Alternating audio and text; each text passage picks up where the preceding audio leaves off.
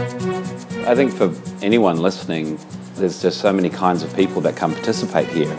Some people have significant breakdowns in money in different areas, and some people are already, PhDs and money's handled and retired, and they're up for other conditions of life. But everyone comes here to satisfy and deal with some areas of life that they're wanting to work on. But I think the depth and breadth that we already have, and the continued depth and breadth of people, is why people are attracted to this.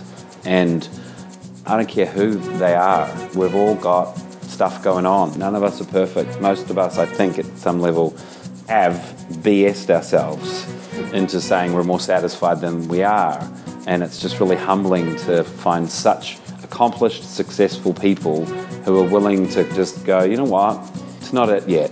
I need something way more pragmatic, way more practical. I need an environment of people to call my tribe, or whatever you want to call it, that are going to raise me up to a level where I don't have to rely on myself to meet all my aims. I need help. I need help, exactly. The willingness to ask for help, and we're terrible at that. And when you're willing to ask for help, it's here in droves. Helping people build ambitious and satisfying careers, businesses, and lives. This is the Influence Ecology Podcast. Now, here is your host, John Patterson. Good morning, good afternoon, good evening, wherever you are in the world. I'm your host, John Patterson, the co-founder and CEO of Influence Ecology, the leading business education in transactional competence. Broadcasting from Ventura, California, this podcast features case studies, stories, and lessons from business owners, executives, and entrepreneurs who found real solutions, real results, and real satisfaction, not only with their work, career, and money, but in every area of life.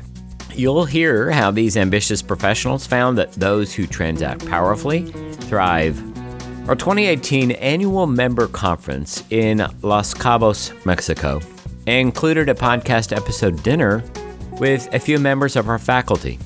You'll hear Vice President Drew Knowles, Dr. Gary Ward, James Walls, Marnie Power, and Suzanne Poole, 5 people from 5 different countries, as we dialogue about why Influence Ecology has become their tribe, and our speculation on the possibilities of the future and what may be in store for education and its role in people's lives and society. Here's the interview. Thank you for being here for the dinner with the CEO. At the table, we have Suzanne Poole from London in the United Kingdom. We have Marnie Power from Charlottesville, Virginia in the United States. We have Dr. Gary Ward from Perth, Western Australia.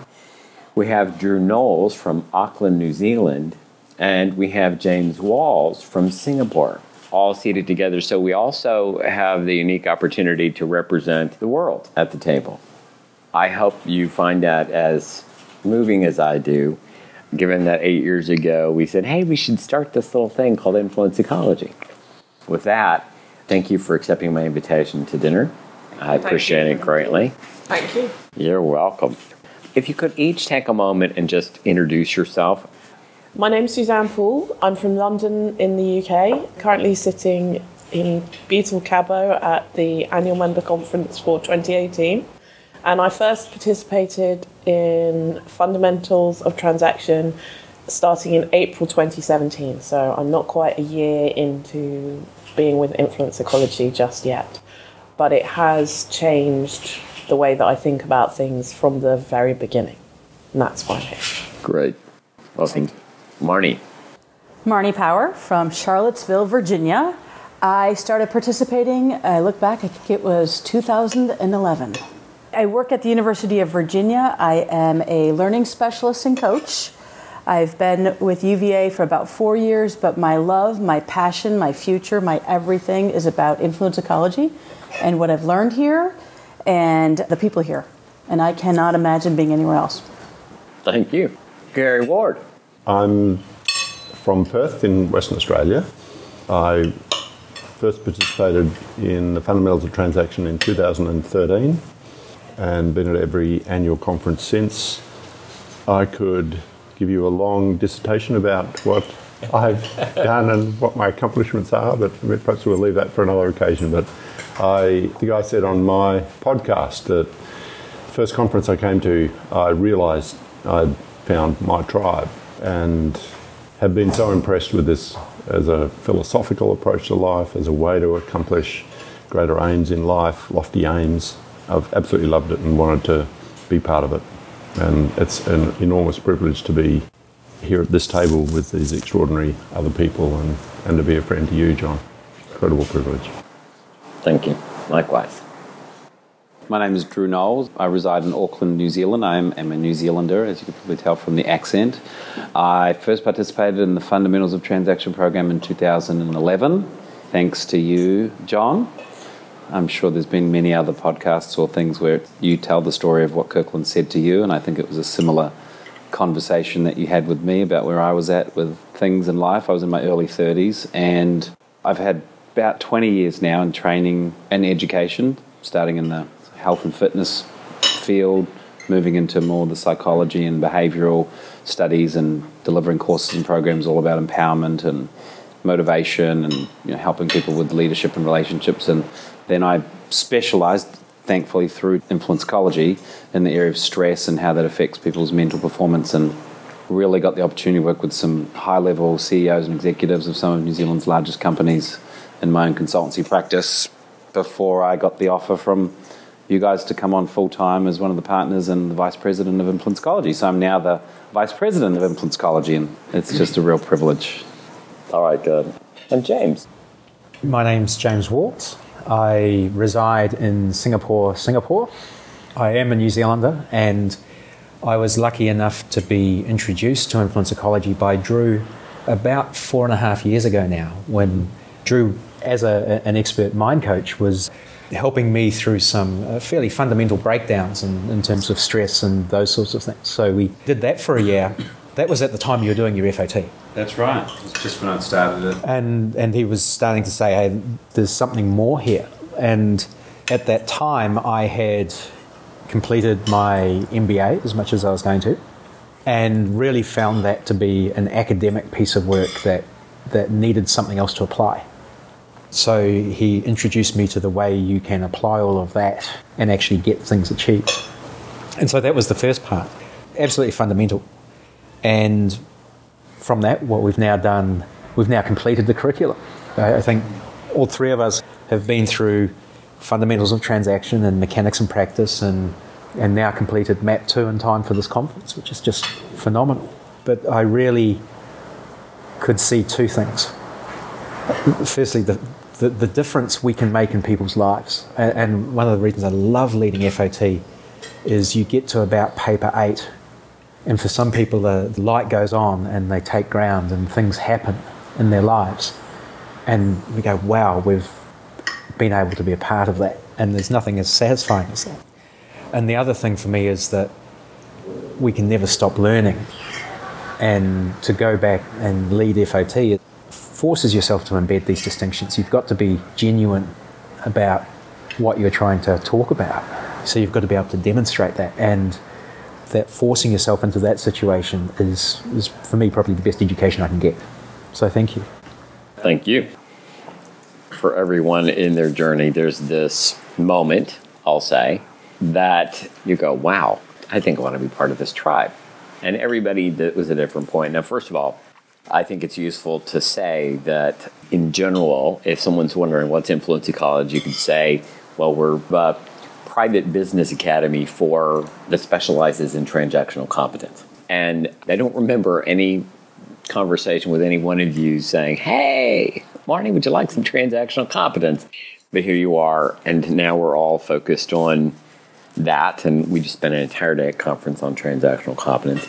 Drew, do you remember when you first had that, I think this is my tribe, this is where I want to spend my time, this is where I want to invest my aims, or where I want to have my aims get met? Do you remember that moment? I do. As I said earlier, I really did use the Fundamentals of Transaction program to focus and specialize and build a very successful consultancy practice, reasonably short-lived, but it was starting to make me some pretty good money And I really thought that was going to be kind of what I continued down, and all the writing I was doing around stress and the brain, and starting to get a little bit, notoriety in that area as an expert in that way, which is what you teach at Influence Ecology, is, be the expert, be the specialist, be the name in the minds of your specific customer, and that was starting to happen. And then I was at annual member conference, and we're here at an annual member conference, 2013. It's 2018 now, so this is my 6th annual member conference. It was my very first, and I somewhere in mechanics of practice and delivering the fundamentals of transaction program training with you to deliver it. And so very green, you could say, still. And you were still delivering that while constructing the offer? Yeah, I had my own business. Yeah, my mind coaching consultancy. Yep. Great. Basically, you and Kirkland were the only ones that were delivering the fundamentals of transaction at that point. And I think because of my background of 12 years or so of program delivery and everything, you saw me as a possible fit for having somebody else who could deliver it. And so part of my mechanics and practice was you guys figuring out how to train someone. It would have been only 3 months into that, because that started in October 2012 and it was January 2013. And I remember sitting in conference, and it was either you and Kirkland or both of you. It was the first founder studies. And we were in that tiny little room, and where you guys were just sort of practicing what you're about to deliver at conferences. Sort of how founder studies started was, hey, let's test and practice, and you'll get the distinctions a little early and we'll work through them together. It just got so rich, as it does, and the depth of the philosophy of transactionalism, and my big commitment, as it always has been in my life, to helping people and making a difference, but not as practical as this. I'd come from a very just empower someone and, I don't know, make them feel great, but not like, no, do you have a clear pathway to your aims? And so I just remember thinking, what the hell is this stuff? Whatever it is, this transactionalism, I want in. I'm ready. And I said to Kirkland a few days later, I think right at the end of conference, I said, I'm in LA for a few days.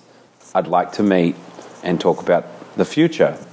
And so he set up a meeting with me at Coffee Bean in North Hollywood, just near Kirkland's house, and we met there.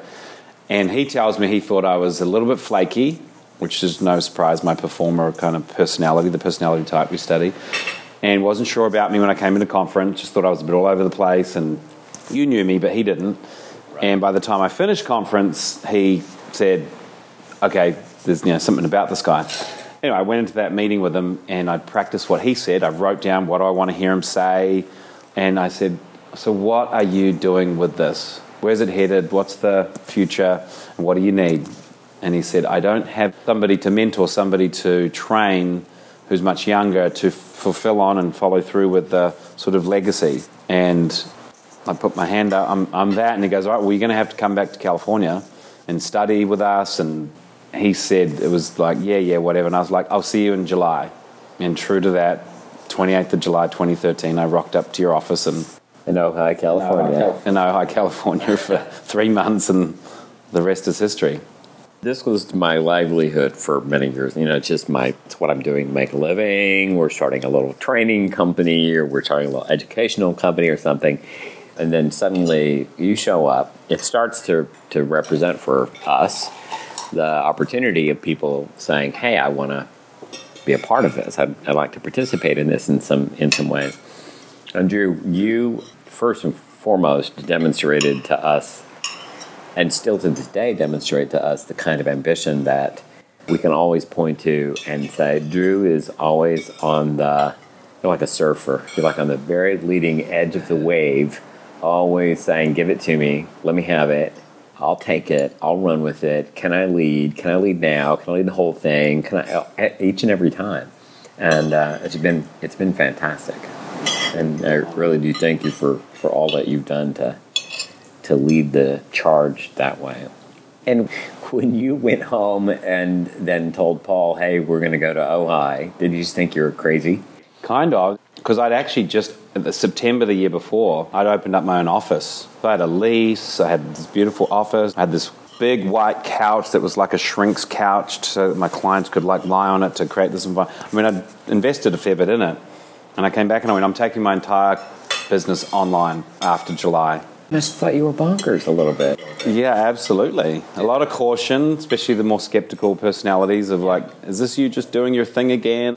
Gary, did you have any of that too from people around you? You must be bonkers. Yeah. People around you. Absolutely. Yeah. I mean, it's what we all deal with when somebody in our lives kind of says, okay, now look, what are you doing? What's going on with you? I think it's useful for people listening to begin to hear that this may in fact be a place they'd like to hang out. So I get the moment, right, that it happened and what happened. But was it the practicalness that had you say, I'm in? Can you distinguish what that was? Yeah. The background of all the training I'd come from, and I'm grateful for all the type of training I did, but it just really fell short, for me especially, of so much possibility, so much enthusiasm, so much intention, and I can do anything, and just not grounded in reality about all that wonderful, inspiring sort of energy being directed and planned for in the right way and focused, and having a pathway to money, work, career, aims across so many areas of life. I was just falling short, and I didn't have a pathway. I didn't have an access. I had just a lot going for me is probably what I would say, but so not directed, and I'm sure I would have wound up doing okay in life. I'm pretty damn determined, but just not the kind of level of satisfaction, and that's what I saw. This is the real deal here. This is like, you don't get to pass go unless you can actually articulate the pathway to the satisfaction of aims across many areas of life. No BS. There's a lot of head nodding on that one. And so now I want to go to Marnie.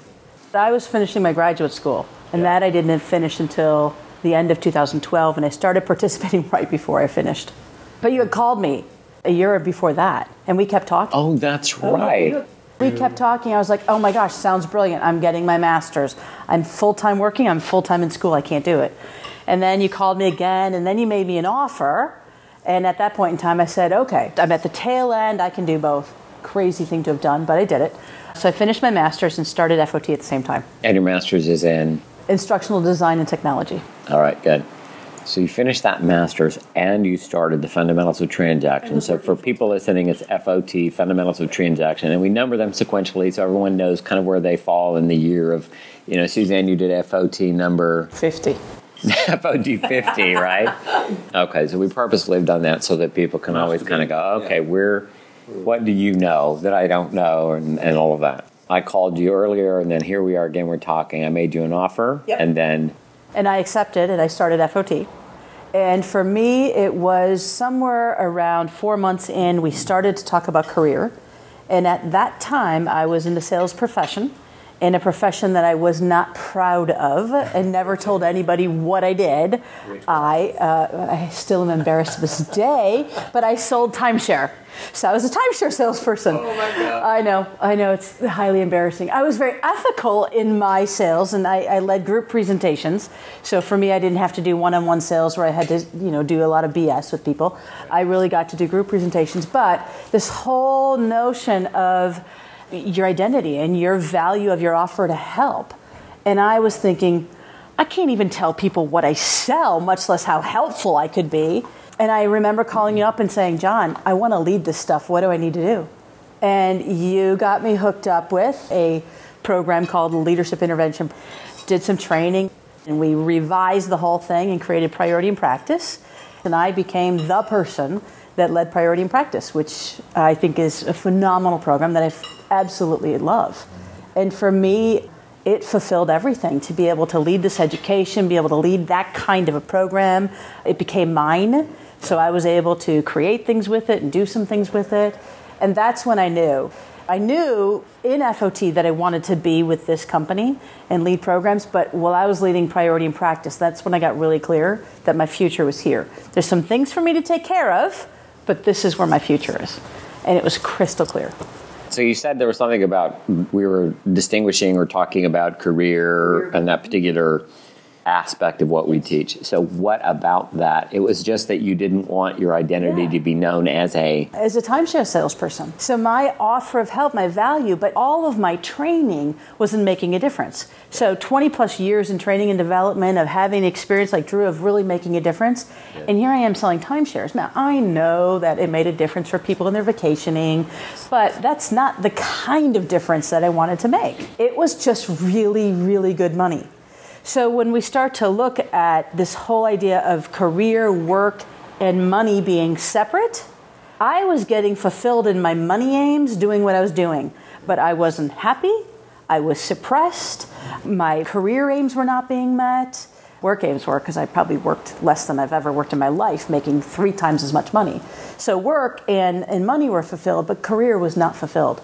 And I lost sight of the experience of making a profound difference in people's life. And when I came here, I saw FOT, you and Kirkland, making a profound difference in people's life. Not in the same way I used to, but there was an impact. And it was a impact that was clear. It was, you couldn't escape the impact that this education has on people's life. And I wanted that for my life, but I wanted to give that to others. I wanted to have that kind of experience in people's lives again. And I did that. I still do that. Priority and practice. Absolutely you do. If you'd like to know more about Influence Ecology and our approach, you can register for free 30-day guest access. During this time, you can test drive our interactive webinars, online learning system, and private mentorship. Program participation is by application only, and successful participants earn candidacy into our advanced program tiers. Our members are an international assembly of ambitious professionals, business leaders, and executives from a variety of countries, industries, and cultures. To find out more, you can find a link in the show notes for this podcast at influenceecology.com/podcast. That's influenceecology.com/podcast. Or in the US or Canada, you can text the word ambition to 805-262-9008, and we'll send the registration link right to your mobile phone. Again, text the word ambition to 805-262-9008. Also in our show notes, you'll find all the links to websites, books, or special downloads mentioned in this podcast. Next in line was Gary. And you have a similar kind of story? Yes, I do. In lots of ways, very similar to Marnie. I work as a doctor, and that's a pretty respected profession. It's a great career. I was pretty satisfied with the money and the career. I was never quite satisfied enough with some aspect of the opportunity to make a difference. Like you always think that being a doctor, you make a profound difference in people's lives, and there are times when you do. You save people's lives, and you deal with a lot of their suffering. So I love that, but for some reason I've always wanted to do a little extra, and I'd heard about this other education that I then participated in, and loved that. But like a lot of other people's experience was, while it satisfied some conditions of my life, like making a difference for people, it was not very helpful to my relationship. It took me away from Claire a lot, and it often involved a high level of stress, a high level of anxiety about achieving some result, some measurement. It wasn't really great for my health. So I'd stay up late, I'd be working long hours. My health was not supported by that. So someone who, like the rest of you, Susie Atwell called me up one day out of the blue and said, Gary, there's this open training coming to Perth. It's this company called Influence Ecology. There's this amazing guy from America coming. His name's John Patterson, and he's incredible. And this company's been created just a few years ago. And there's this guy called Kirkland Tibbles. And I was like, that's a funny name. I can accept John Patterson, but anyway, so I came to the training, and as I have been in the past, there's a little sceptical side of me, and I'm the doctor. I've got a reputation to maintain, and for me, the sense prior to coming to Influence Ecology was that I'd kind of been caught up in something, and that was Claire's impression, that I was kind of taken away by something that was, and it was like a passion for, it was like a calling that I needed to follow this, and I've got to make this difference, and it's going to transform the world, and all of that kind of stuff. Yeah. when I'd completed that, I was kind of left with a bit of a void in a way. But when I heard the presentation from you, it was like, oh, this is interesting, but I'm not ready to join anything else just yet. Sure. I don't want to join something. And Claire was quite wary of it as well. Yeah, so the next time there was an open training in Perth, Susie invited me again, and I was obviously intrigued the first time. At one of them, you did the exercise in which you separated everyone in the room into the 4 transactional personalities. And that was a moment where I went, oh, wow, I can see that. I can see those performers over there, all bright and chirpy, and those judgy kind of people looking all grey and serious. And so I think that was a moment where I went, yeah, I want to participate in this. And I think the second time you came back, I was ready to sign up already. And then went through FOT and just loved it and started to apply it to some of the aspects of my life. And I think the moment was when we were presented with the opportunity to register for conference. And I was like, well, this sounds exciting. I said to Claire, let's go. Let's go to Los Angeles and go to Ojai and go to the conference. And it was at that first conference I went to. I think that was the moment where I had that experience of, wow, I found my tribe. And meeting people like, the person that came to my mind when I was thinking of this was Anna Belayev, who's not here now, but I remember, I started to talk about the kind of medicine that I saw that I could offer to people, which is kind of beyond the everyday just treating people in Perth. Medical knowledge applied to, or a more holistic perspective of medicine in which you not only deal with people's breakdowns, but you deal with building some surplus in their health. And she said to me, if you ever get that program sorted, I know some very wealthy families in the US who would be interested in this. So call me when that's done. And I was like, wow. She talked about being in touch with some of the wealthiest families. And so I had that experience of being surrounded by an incredible body of incredibly smart, accomplished people who were there to accomplish their own aims, but as well and almost equal to their own aims were there to help other people. And that blew me away. And I think that was probably the moment where I was like very clear that this was something I wanted to be part of. Excellent. All right, very good. And next in line was James. What was the moment that you said, this is my tribe? Part of the way through doing FOT, we had the first mid-year conference in Auckland. That I attended. And to walk into the room on day one to see you at the front as a striking and somewhat intimidating figure. That cracks me up. I know me. This whole oozing competence. It's not oozing confidence, but oozing competence. Okay. And to me that's an intimidating thing, because I was the whole reason for looking at this was to understand what elite performance looked like. Yes. So to walk into that room and to have you doing that, to have Drew doing what he does, which I'd already experienced, and then to see a Lisa Baptiste, to see a Natalie Martini, to see a Paul Rossi in action. And I went, wow, there's a game here, and I better step up to this game. So it really appealed to that side. And then to go to annual member conference and to have those people in support when you're confronted with a Peter Berggraf and a Joanna Berggraf and a Troy Frost and a Paul Delano and Angela Mahar and a Marcus Bell. To have Marcus Bell stand up to Kirkland when Kirkland says, "You've dressed like that," and you say, "I don't know. This is what my stylist chose for me. This is the surplus I have." Yes.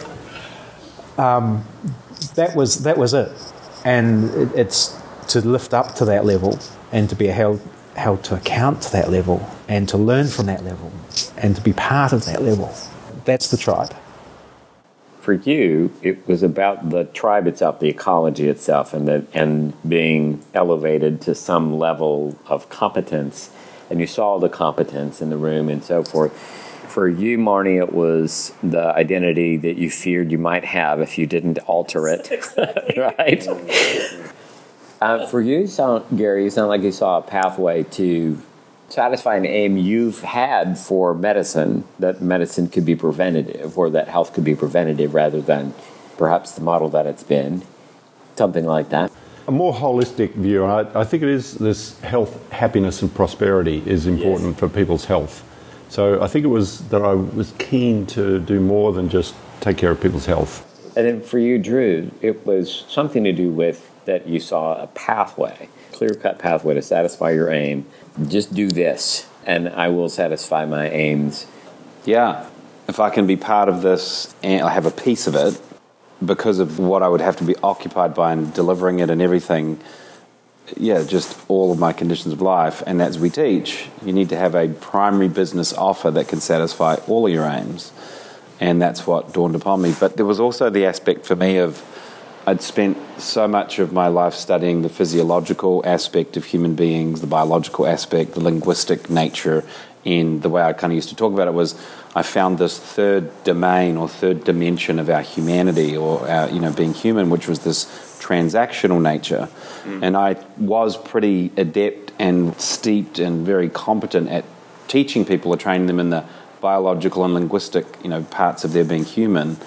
And it was just like this natural extension that I didn't even know existed of those domains to now add to my whole, I suppose, depth of learning and to get to teach that because you cover the other two anyway in the studies of transactional competence. So there was that side of it too. And then there comes Suzanne. We've heard different, reasons that people now are, that they found their tribe, different aims, altogether different. I mean, totally different aims, yet all satisfied through a particular process. So for you, what had you say, this is my tribe? For me, it's really about the content. I've never come across something that expands the view of life and participating in the world to make a difference, as other people have alluded to. But from a very intellectual perspective, I'm a lawyer by training. I've like to think that I'm relatively intelligent. And a very successful lawyer. I've had a good career. I have a degree from Cambridge and I'm an accomplished lawyer in London and I've had a good career. I always found that my intellectual needs weren't properly met and stimulated by any of the education that I was participating in prior to Influence Ecology. And from the first moment of starting at FOT, I was reading through some of the content and I was looking at it and I said, I understand what each one of those words means individually, but collectively I do not understand what these sentences mean. And that doesn't happen. I draft contracts for a living, so writing complicated sentences and interpreting them is something I'm skilled at. So I was struck by how is it possible, what is this that these words collectively do not make sense to me? And I was like, that's interesting. And like some of the others have mentioned, I then came to my first mid-year conference in Tucson, Arizona in the summer when I was about halfway through FOT, and just the quality of the people in that environment, the conversation that you and I had, John, before the conference started that first night, was what had me say, this is more than just something I want to study. This is something that I want to stick a flag in the ground and say, I support this and I want to see this grow and get involved in this. So the intellectual stimulation and then the expansion that comes in an ambitious group of people, because I don't know many environments where it's possible to stand up and say, you know what, I'm driven, I'm ambitious, I have aims in life and I seek to fulfill them and I'm looking for help. And I'm also willing to help others in support of those aims. And that's a community to be part of. Yeah, that's why. Fantastic. I have some other questions, but is there anything that you guys want to ask one another or any response that you have to anything that anyone else said? The thing that strikes me is that there's two sides to the same coin. This tribe notion is either driven aims cause you to find the tribe, or the tribe enables you to distinguish the aims. Yeah. It is something like the lofty aim that I see from a philosophical perspective, like a context for living life, that if this philosophy was out there more in the world, would make a massive difference. Why do you say that? I mean, because I don't disagree, and I think everybody at the table might say, well, I agree with that statement, but why would you say that? The way I see it is that many people can accept, if you're in a conversation with them, that we are a predator in the environment, we are biological, we rely on the environment. It doesn't take long to persuade people that that's what we are. We're not that different to the other creatures. And then that one of the things that gives us success as a species is the linguistic nature of it. But then to have it illuminated how much we are reciprocal in nature, we're exchange animals, and part of our success as a species is because of that. But I think for me, it's unconscious. And to have heard the constructed narrative that there was a time when we operated to get what we wanted by self-acting, praying to the mountain gods or whatever, viewing everything as being imbued with spirit that you had some command over, to moving to an interactional model, which is kind of where I see we are now, that politics and the way families often operate and husbands and wives often operate is in an interactional mode of operating. To have as the basic way that human beings consciously operate is through transaction, where there's a reciprocal nature where everyone in the transaction wins, would transform the world. So it's kind of a big picture, I know. Absolutely. Any other things anyone wants to say or ask of one another? I wanted to touch on what Gary said, which is that for me, one of the things that I find most fascinating about participating with influence ecology is the understanding that we're not all good at everything, and we don't need to be good at everything. We don't need to be super talented and special at everything. We all have unique abilities. In recognising what our unique abilities are and our personality strengths are and focusing on those, that enables us to fulfil our own aims and acknowledge that others have their own aims. And it is transactional, so it stops being a you and me scenario, but a we scenario where everyone recognises each of our individual abilities and unique strengths and works together to produce a bigger, better, more effective whole. And that, for me, is what is transformative about what we do in influence ecology, that recognition. The corporate world likes to talk about working in teams, but actually silos are the more kind of common mentality, and everyone is responsible for their little bit and they don't talk to anybody else. And actually the recognition that things move in a circular way and everyone has a part to play in that revolution, and it is a revolution, literally, is what makes influence ecology different from anything else I know of anyway. I'm grateful for the founders' diligence in pursuit of the thinking. Thank you, and it leads me to the next piece, which is, because this is transactional, in other words, it's not me saying to you, this is where we're going. It's us in a dialogue to discover or perhaps inquire into what are the possibilities for this education in the world and how might we utilize it and where might we take it. So we're always in a discourse with you, and so this next question really is, where do you see this thing headed?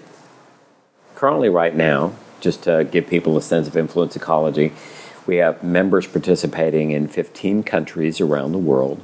There are people that are participating in webinars and listening to podcasts in 64 countries around the world. We have enough people participating to start a small academy or college or university.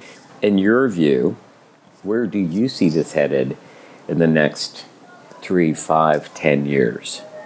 And perhaps even what might your role be in that?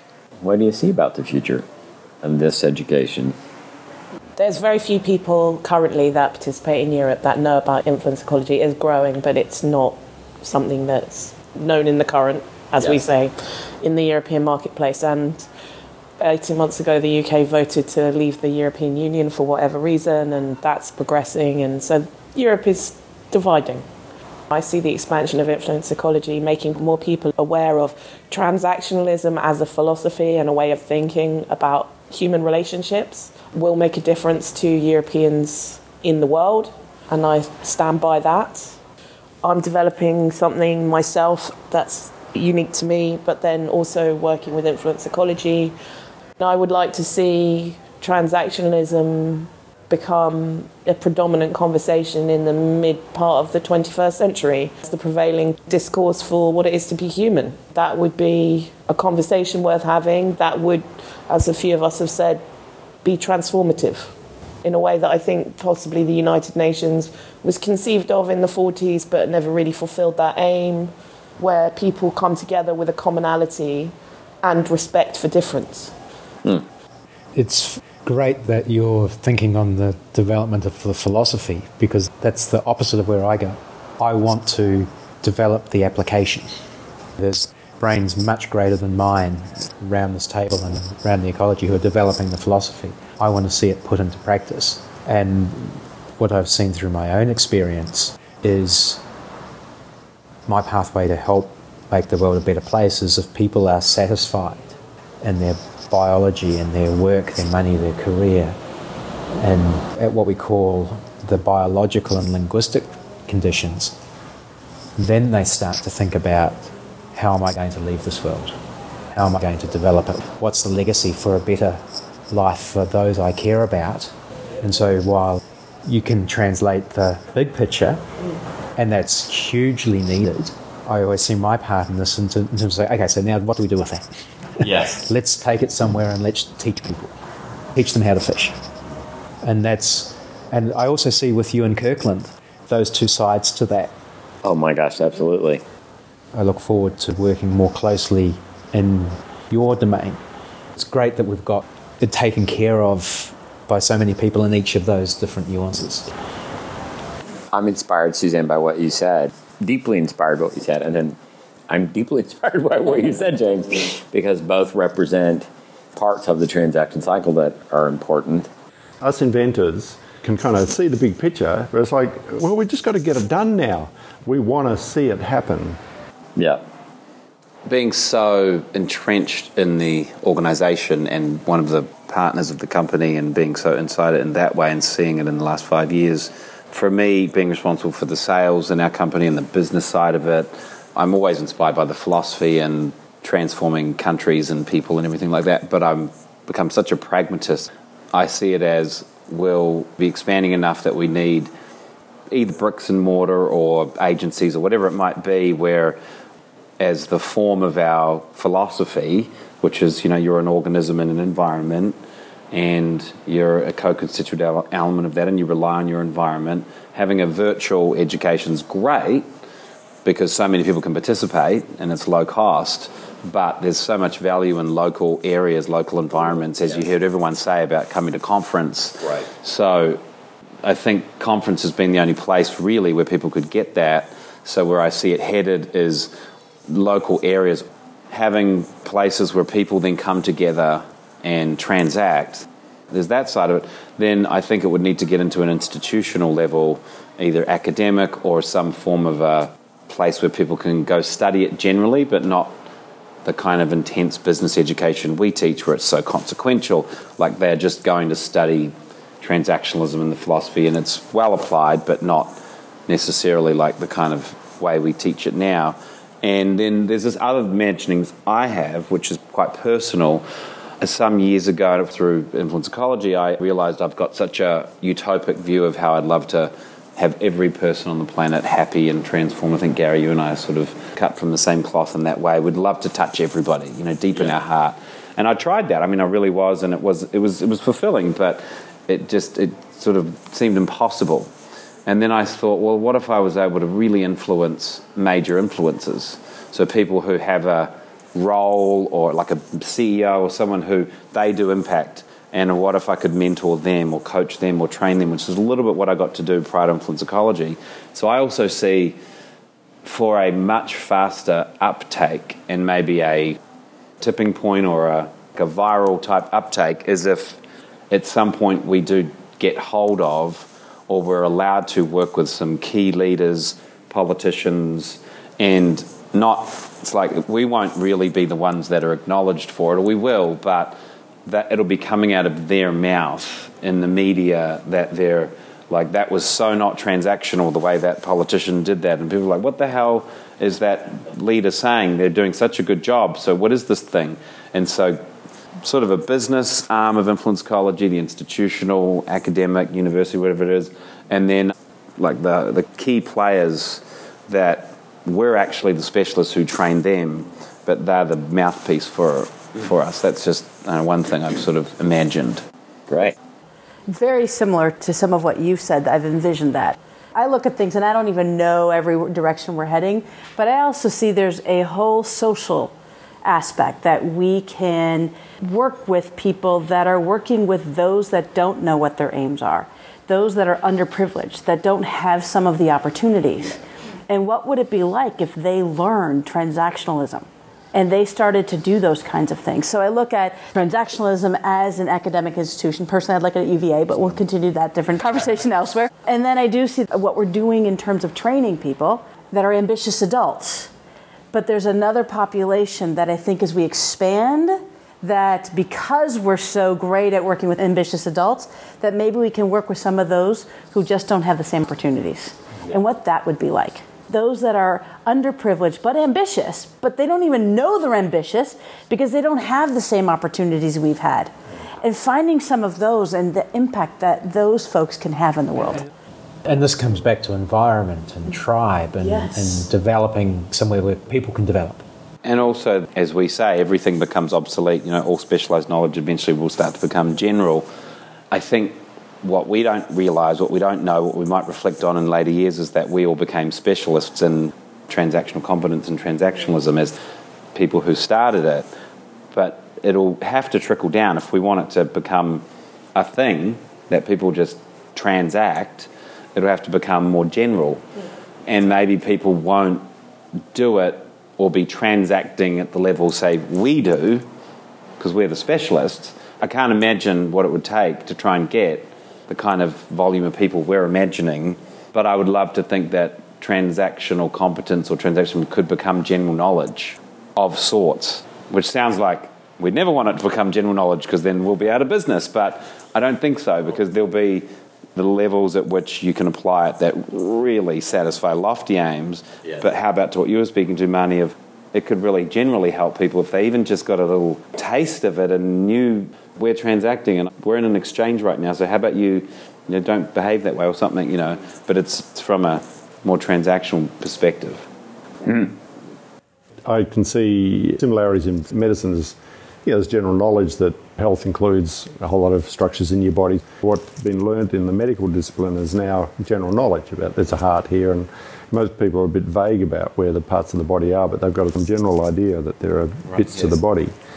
If it starts to break down, where you go to as an expert, a medical practitioner. Within the discipline of medicine, there are subspecialties as well. So I can see that opportunity for us to be specialists in transactionalism. While most people operate as transactionalists, there would still be breakdowns, and they'll need specialised help to solve some problem from a transactional perspective in a big organisation. Well, in my personal aims, I'm 55 years old, and in 10 years, I plan to retire. Maybe 5. I don't know, whatever it might be, but at some point I plan to retire. And in that, I only mean that I plan on no longer working in the way that I am now. I cannot imagine spending the rest of my life, fishing. That isn't ever the cloth I was cut from. But as I sit here today, I am extremely grateful that something we started 8 years ago has already taken such ground, and that in 5 years or in 10 years, I completely trust that it's in the right hands. It's in the right hands already, and I know there are many people not at this table to acknowledge for their contribution to this. There are many people not at this table to acknowledge for all they've done to expand what we do, to teach what we do, to introduce this to communities and places around the world. But I'm happy, and I know Kirkland, if he were here, would be very, very grateful for your contribution to the future of this endeavor. So I thank you for the future you've envisioned and for the work you'll unfold in all the ways that this will begin to ripple on out into the world. So I thank you for that. That deserves a toast. I think that does deserve a toast, absolutely. Absolutely. Well, as always, there may be something I didn't ask or something you'd love to say. I just want to give you a moment to say anything else if you'd like to, about anything. In the vein of some of the things that we've been talking about, I had an experience building my own competence and meeting my aims with health. I ended up sponsoring our cycling club as part of getting into that and creating an environment in which I was compelled to meet my health aims. One of the consequences of being able to do that was that as sponsor, we introduced our company's favourite charity and, unbeknownst to me, met an unrealised aim for the club to have a greater purpose. So we've now got a situation where the cycling club has put not an insignificant amount of money through very quick fundraising towards helping communities in Africa through providing industrial strength bicycles to children to get to school and to parents to get to market and things like that. And I'm now seeing members of the club picking up on that charity with their own endeavours to raise funds that aren't prompted by us. We always say it only takes one transactionalist, and that to me was stunning that I was able to make a difference in a way that I hadn't contemplated because other people caught on to an aim that they hadn't realised they had. To me, that's the power of what we're doing. That's very cool. Marnie?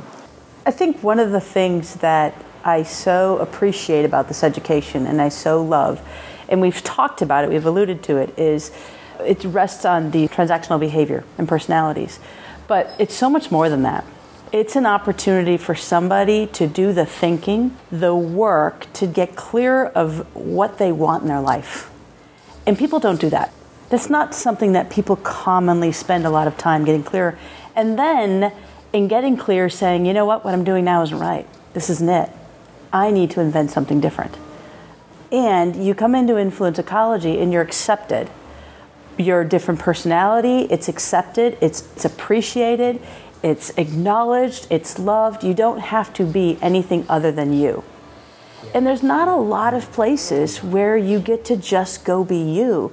And when you're not being you, somebody points and says, I'm not so sure about you. That's not quite you. I mean, you once said to me, I don't know. I don't know if that's really you. That just seems like more like your past education coming in. And I got challenged to think. That's not experienced anywhere. If people woke up to this, there's a lot of people who wouldn't do what they're doing right now. They would realize this is not the right job. And no wonder I'm suffering, because they're trying to get me to do producer work, and I need freedom, and I need to be able to go be with people.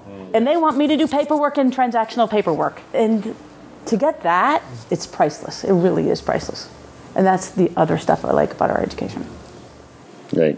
Anything else for you? I think for anyone listening, there's just so many kinds of people that come participate here. Some people have significant breakdowns in money in different areas, and some people are already, PhDs and money's handled and retired, and they're up for other conditions of life. But everyone comes here to satisfy and deal with some areas of life that they're wanting to work on. But I think the depth and breadth that we already have, and the continued depth and breadth of people, is why people are attracted to this. And I'm the one that gets to talk to them a lot. As you know, John, we get potential new customers, and I don't care who they are. We've all got stuff going on. None of us are perfect. Most of us, I think, at some level, or have BS'd ourselves into saying we're more satisfied than we are. And it's just really humbling to find such accomplished, successful people who are willing to just go, you know what, it's not it yet. I need something way more pragmatic, way more practical. I need an environment of people to call my tribe, or whatever you want to call it, that are going to, like you said, James, just raise me up to a level where I don't have to rely on myself to meet all my aims. I need help. I need help, exactly. The willingness to ask for help, and we're terrible at that. And when you're willing to ask for help, it's here in droves. I think it's a great place to stop. If you enjoyed this podcast, we ask that you share it with others. You can share it from our website at influenceecology.com. You can subscribe on iTunes, Stitcher, or any place you get your podcasts. If you haven't yet offered a rating or review, I ask that you take a moment, go to our website or iTunes, and let us know what you think. Thank you for listening to another great episode of the Influence Ecology Podcast. I'm your host, John Patterson. My special thanks to James Walls, Dr. Gary Ward, Suzanne Poole, and Marnie Power for their help with this interview. In our show notes, you'll find links to connect with them and all the links to websites, books, or special downloads mentioned in this podcast. This podcast is made possible by the brilliant work of the Influence Ecology staff, mentors, and members around the world. We're grateful for co-founder Kirkland Tibbles and his 30-plus years of specialized study and practice that make all this possible. This episode was produced by Jason Kelly, who also serves as editor and music supervisor. Also to acknowledge for this episode are Tyson Crandall, Carol Gregory, Jack Nesbitt, Johnny Ortez Tibbles, Liz Smiley, and Linda Roberts.